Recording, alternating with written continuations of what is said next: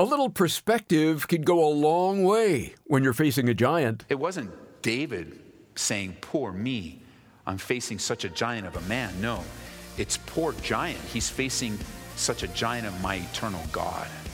Perspective, it's so important. This is amazing grace. This is unfailing love. That you would take my place. Then you would bear my cross. You laid down your life. That I would be set free. Oh, Jesus, I sing for all that you've done for me. Now, all of us have encountered difficulties that we've had to contend with, but when was the last time you went looking for trouble? No, I'm not talking about breaking the law, but rather making our presence known to a person or group of people who defy God or the things God loves. Today on Abounding Grace, Pastor Ed Taylor will take a look at the familiar story of David and Goliath. Pastor Ed will show us we all face giants in life, and while it can be a little scary, it's an opportunity to trust in God and lean on His strength. Let's head over to 1 Samuel 17 as Pastor Ed introduces our study. 1 Samuel chapter 17, it's a longer chapter, so we're going to read a few verses together. There are 58 verses in chapter 17, and one of the most beloved stories, true stories, by the way. Whenever we use the word story, don't think of it as a fictional story. The Bible is true, and it's trustworthy to be relied upon. You can base your whole life upon the Word of God.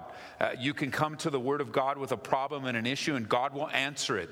So when you hear the word story, don't think of it in light of something you got at Barnes & Noble in the fiction section. The Word of God is true and reliable, living and powerful, sharper than any two-edged sword. It's the only book that exists that will change your life, not by your own doing, but by the very power of God that resides in His Word, giving forth words of life, speaking forth life into our situation. We come to a time in 1 Samuel that we have learned that King Saul has been rejected by God, and Samuel has been sent to go anoint a new king. And he comes to this family and sees the largest and the oldest son, the one that looks like the next king, and is rebuked by God and said, man looks on the outward, but I look at the heart. And we learned, didn't we, that both sides of those are true. Yes, God does know the heart. And yet all that man can see is the outward. And we need to pay attention to both. And I would even say that with the right heart, or that heart that's in tune with the Lord, the outward will follow. You don't have to live a life of hypocrisy when you're just right with the Lord, when you're living in a right relationship with Him. So on he goes through the sons, and finally they say, oh, do you have any more? And he says, well, we got, David, he's out with the sheep. And not even his dad saw potential in David, but God did. And not only will David be the next king, but his music abilities almost immediately bring him into the presence of the king to soothe King Saul from... See, David was anointed king, but he didn't take the throne right away. And that speaks to us of what? The necessity of waiting for the perfect will of God. David was anointed, but it's going to take some time before he became king. And we learned that we need to learn how to wait on the Lord. That's a big part of our spiritual life. And so somewhere along the way, David is invited into the court of the king because of his music abilities. And we learned that worship and music that glorifies God has such a great effect upon us. It's not the same as listening to talk radio in the morning.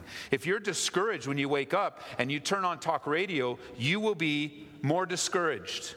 It's just the way it is.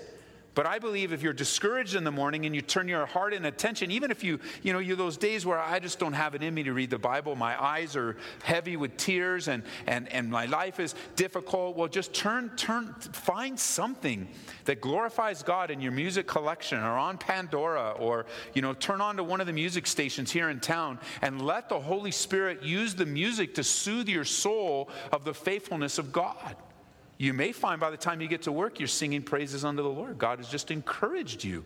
We see that with King Saul. This distressing spirit came, but every time David played for him, Every time David used his spiritual gift for him, he was soothed and encouraged and refreshed. It says back, notice verse 23, worship music and worship that honors God, music that honors God will bring you refreshment and make you well. Try God on it. Try God by turning your attention through music to him. With all that, we pick up in verse 1. Now, the Philistines, chapter 17, gathered their armies together to battle and were gathered together at Succoth, which belongs to Judah. They encamped between Succoth and Azekah in Ephes Dammim. And Saul, the men of Israel, were gathered together, and they encamped in the valley of Elah and drew up in battle array against the Philistines. The Philistines, verse 3, stood on a mountain on one side, and the Israel stood on a mountain on the other side with a valley between them. And a champion went out from the camp of the Philistines named Goliath from Gath. His height was 6 cubits and a span. He had a bronze helmet on his head. He was armed with a coat of mail, and the weight of the coat was 5,000 shekels of bronze. And he had a bronze greaves on his legs and a bronze javelin between his shoulders. Now the staff of his spear was like a weaver's beam, and his iron spearhead weighed 600 shekels, and a shield bearer went before him. And he stood and cried out to the armies of Israel and said to them, "Why have you come out to line up for battle? Am I not a Philistine, and you the servants of Saul? Choose a man for yourselves and let him come down to me. If he is able to fight with me and kill me, then we will be your servants. But if I prevail against him and kill him, then you shall be our servants and serve us." And the Philistines said, "I defy the armies of Israel this day. Give me a man that we may fight together." When Saul and all Israel heard these words of the Philistine, they were dismayed and greatly afraid. We have an encampment of armies between the Philistines and Israel in the area of Judah.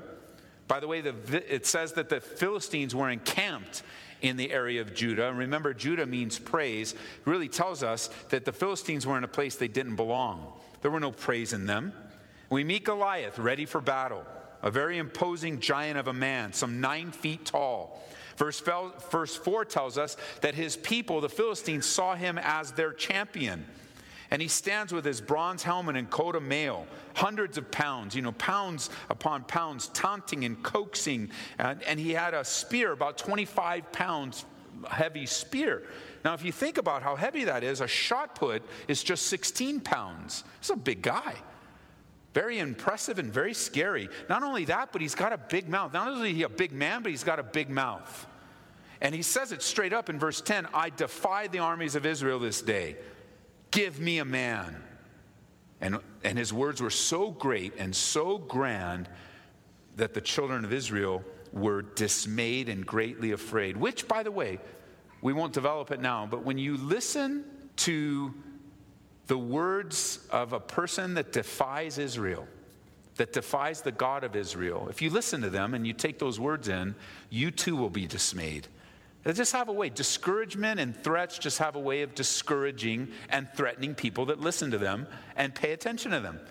Now, David, verse 12, was the son of the Ephrathite of Bethlehem, Judah, whose name was Jesse, who also had 8 sons. And the man was old, advanced in years in the days of Saul. The 3 oldest sons of Jesse had gone to follow Saul to battle. Which, by the way, just a side note, that's exactly what Samuel said would happen when he became king. When king comes to Israel, he would get the best of the men. So here are the 3 oldest sons. They go to war following Saul. The names of his 3 sons who went to battle were Eliab, his firstborn, next to him Abinadab, and the third Shammah. David was the youngest, and the 3 oldest followed Saul. But David occasionally went and returned from Saul to feed his father's sheep at Bethlehem. And the Philistine drew near and presented himself 40 days, morning and evening. You're just getting a little insight.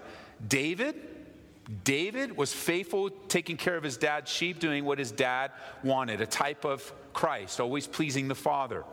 While we get the picture of David, verse 16, the Philistine is getting closer for 40 days, morning and evening. He's drawing near and presented himself, probably doing the same thing. I defy the army, just continually over and over and over again, threatening and trying to scare because he saw it. It brought us great dismay. So for 40 days, it says in verse 17, then Jesse said to his son David, Take now for your brothers an ephah of this dried grain and these 10 loaves, and run to your brothers at the camp.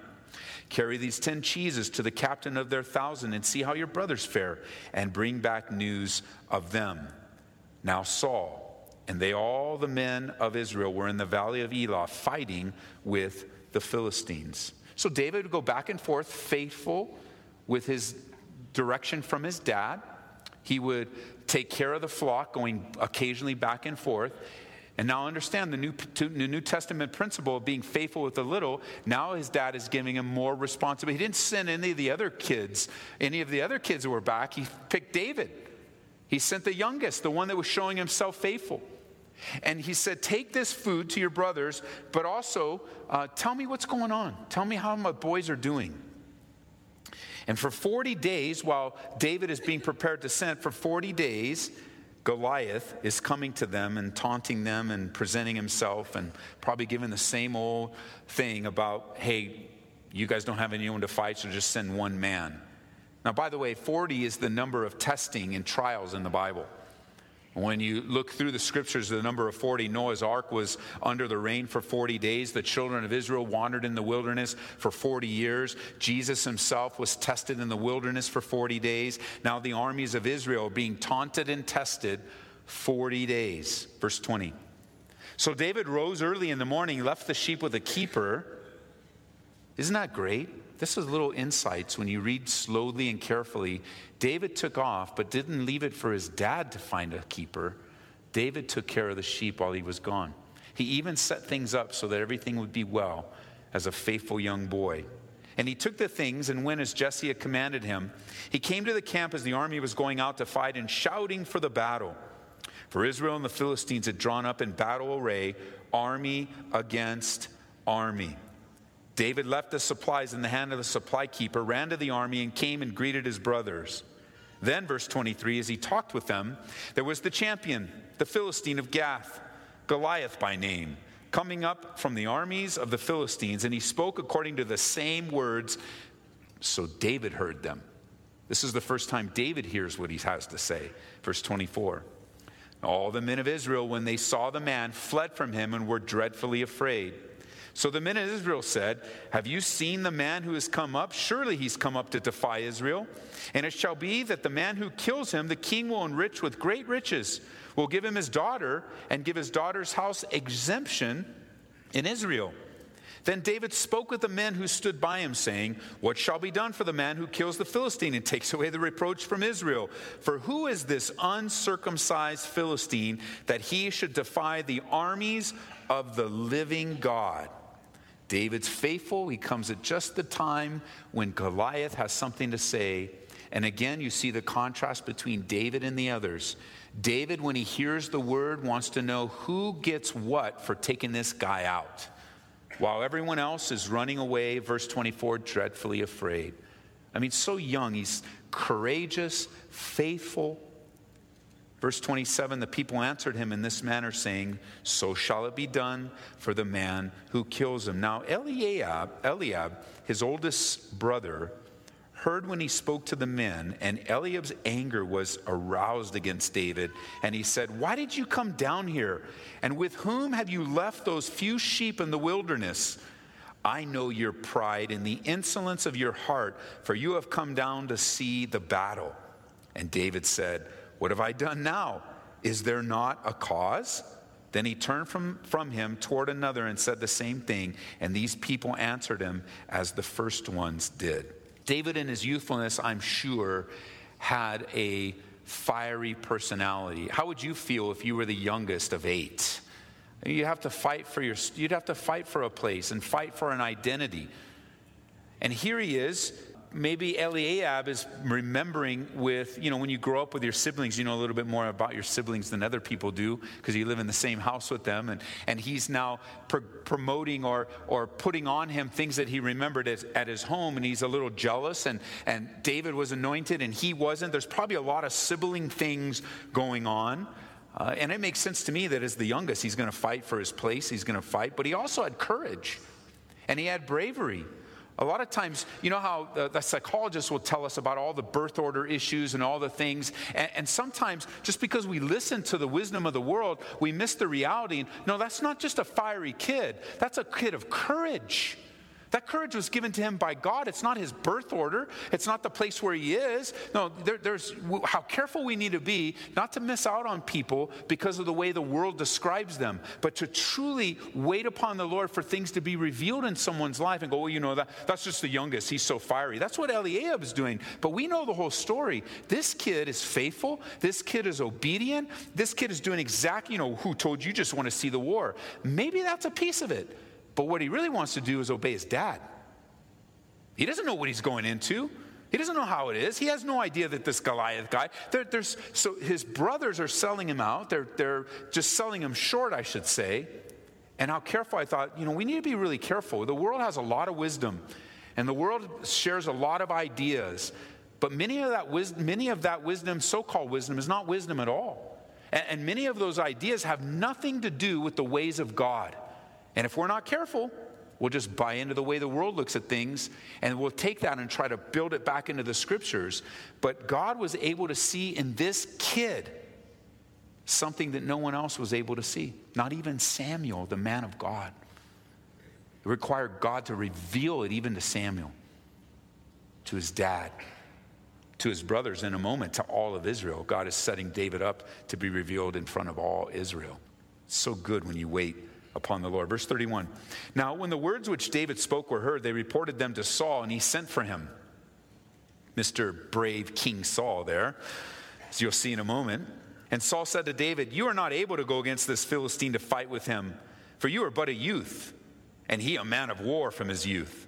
But David said to Saul, your servant used to keep his father's sheep, and when a lion or a bear came and took a lamb out of the flock, I went after it and struck it and delivered the lamb from its mouth.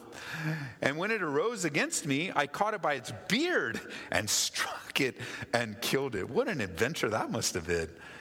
Your servant has killed both lion and bear, and this uncircumcised Philistine will be like one of them, seeing he has defied the armies of the living God. Moreover, David said that the Lord who delivered me from the paw of the lion and the paw of the bear, he will deliver me from the hand of this Philistine. And Saul said to David, go, and the Lord be with you. I mean, what an experience he had as kids. That's amazing what God would allow him to express his courage. When they tell Saul about David, Saul sent for David to hear what he had to say. And David shares and speaks of the proper perspective that he came to war with. He's seen the faithfulness of God. He's experienced it personally. Let me just say this. Many times, like the children of Israel, we're overwhelmed by our enemies. They're big, they're imposing, they're defying, they're threatening. And if we look and listen for too long, imagine, fortunately, many of us don't go this long when we face the enemies in our lives, all sorts of enemies. Enemies of selfishness, enemies of people, enemies of situations. I mean, when I think of enemies, don't just think of a person. Think of things that are a threat to your spiritual growth. Think of things that stumble you. Think of things that you might describe as you're addicted to and you'll never get out, or things that, well, that's always how I've been, or that's how I was raised, or that's where I could. Think of enemies in a much broader perspective for this illustration that is illustrated by Goliath. Many times when we're so overwhelmed by our enemies, we're so overcome by our problems that we lose true perspective. We don't see things clearly. Have you ever been there? Truly, that's a lot of our lives. Unfortunately, I don't know so much that we would spend 40 days overwhelmed by a problem, or 40 days just totally focused on the problem, focused on the defiance, focused on the, hey man, that dude's 9 feet tall and I'm 5 feet tall. What am I? I mean, I'm outnumbered, I'm outgunned. Look at his, his spear is 25 pounds. He doesn't even have to hit me with it, just drop it on my head. And there is the army behind them, and they're taunting, and they're yelling for 40 days. For 40 days, the children of Israel were overcome by their enemy. And nothing even happened. They went into battle array, but nothing happened. It was just what? Words. It was just words. It's just words. Remember in our study previously, this last weekend, having to deal with what? Hard words. How with hard words from the mouth of Jesus that were really words of love and invitation, they were words of saying, come, abide in me, take of me. I'm your sole source. I'm here to strengthen. And words that were intended to draw people, they were hard to hear and hard to understand, or really hard to accept. And as a result, many of his disciples left him and followed him no more. It's same things happening with the children of Israel, except these words were not words of invitation. They were hard words to hear. When we lose perspective, fear so quickly grasps our heart and our minds. We're being set up for discouragement, for defeat, and ultimately destruction. For David, he got it. In David's mind, as he began to think of, and I don't, none of us really have that. I mean, I can only think of that guy that used to wrestle alligators. That's all I can. Who has a testimony of going to the zoo and go, "What'd you do?" I went to the zoo, took care of a lion. Lion got loose at the zoo, and they called me up, and I just got him by his beard and slapped him on. Who has that kind of testimony? Very few people do that. But for David, God allowed these circumstances. How did he get them? By being faithful, just taking care of the sheep. All of his other brothers didn't have that responsibility. He had that responsibility. And he was faithful with it. Why? Because he wanted to obey his dad. And what did he get as a result? He got to take down a bear and a lion for just this moment. See, what you're going through right now is preparing you for what's up ahead. You might I'm just going to feed the sheep. Oh, no, so much more than just taking care of sheep. You're learning how to be a shepherd, David. So much more than what you're learning, a much broader spiritual perspective of life. And he could look back and think, you know what? I see this guy, but I've taken on lions, dude. Who's this? And I've taken on bears. He's just a kiddo, just a ruddy little kid. So from God's past faithfulness in his life, he was able to develop the right perspective in front of Goliath. Because if we were looking at this, if we were in the audience, I'm certain that many of us, we're sizing up the situation, and we look at big Goliath and all his deal, and you look at this little kid, and you're like, poor kid. What do you think, 5 minutes? What do you think, 10 minutes?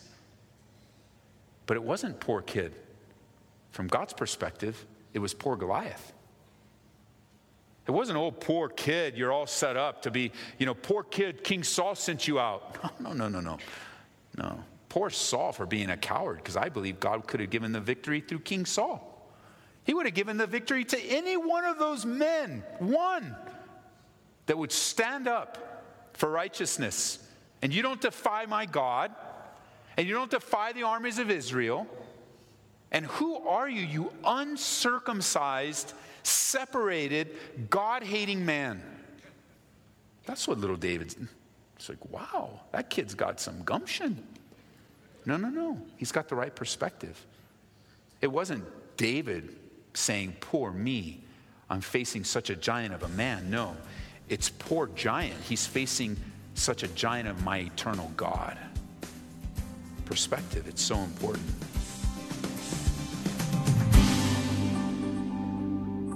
You're listening to Abounding Grace with our Bible teacher and pastor, Ed Taylor. We're going through 1 Samuel right now. To give this a second listen, all you need to do is visit aboundinggraceradio.com. Or you can listen through our app, and that can be found in the App Store or Google Play by searching for Ed Taylor. Abounding Grace is made possible through the generosity of our listeners.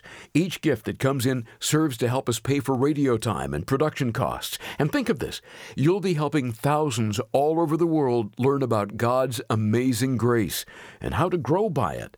And today, when you give a donation of $25 or more, we'd like to say thanks by sending you a useful resource. It's A Tale of Three Kings by Gene Edwards.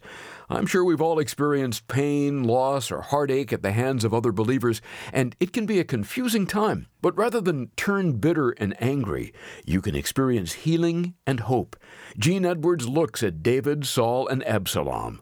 I know you'll be touched as you read this story. Just call 877-30-GRACE to make your request and donation today. We'll pick up where we left off in 1 Samuel next time on Abounding Grace with Pastor Ed Taylor. May God richly bless you with His abounding grace. This is amazing grace. This is unfailing love.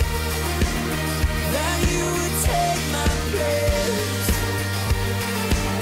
That you would bear my cross. You laid down your life. That I would be set free. Oh, Jesus, I sing for all that you've done for me. Abounding Grace is brought to you by Calvary Church in Aurora, Colorado, and online at aboundinggraceradio.com.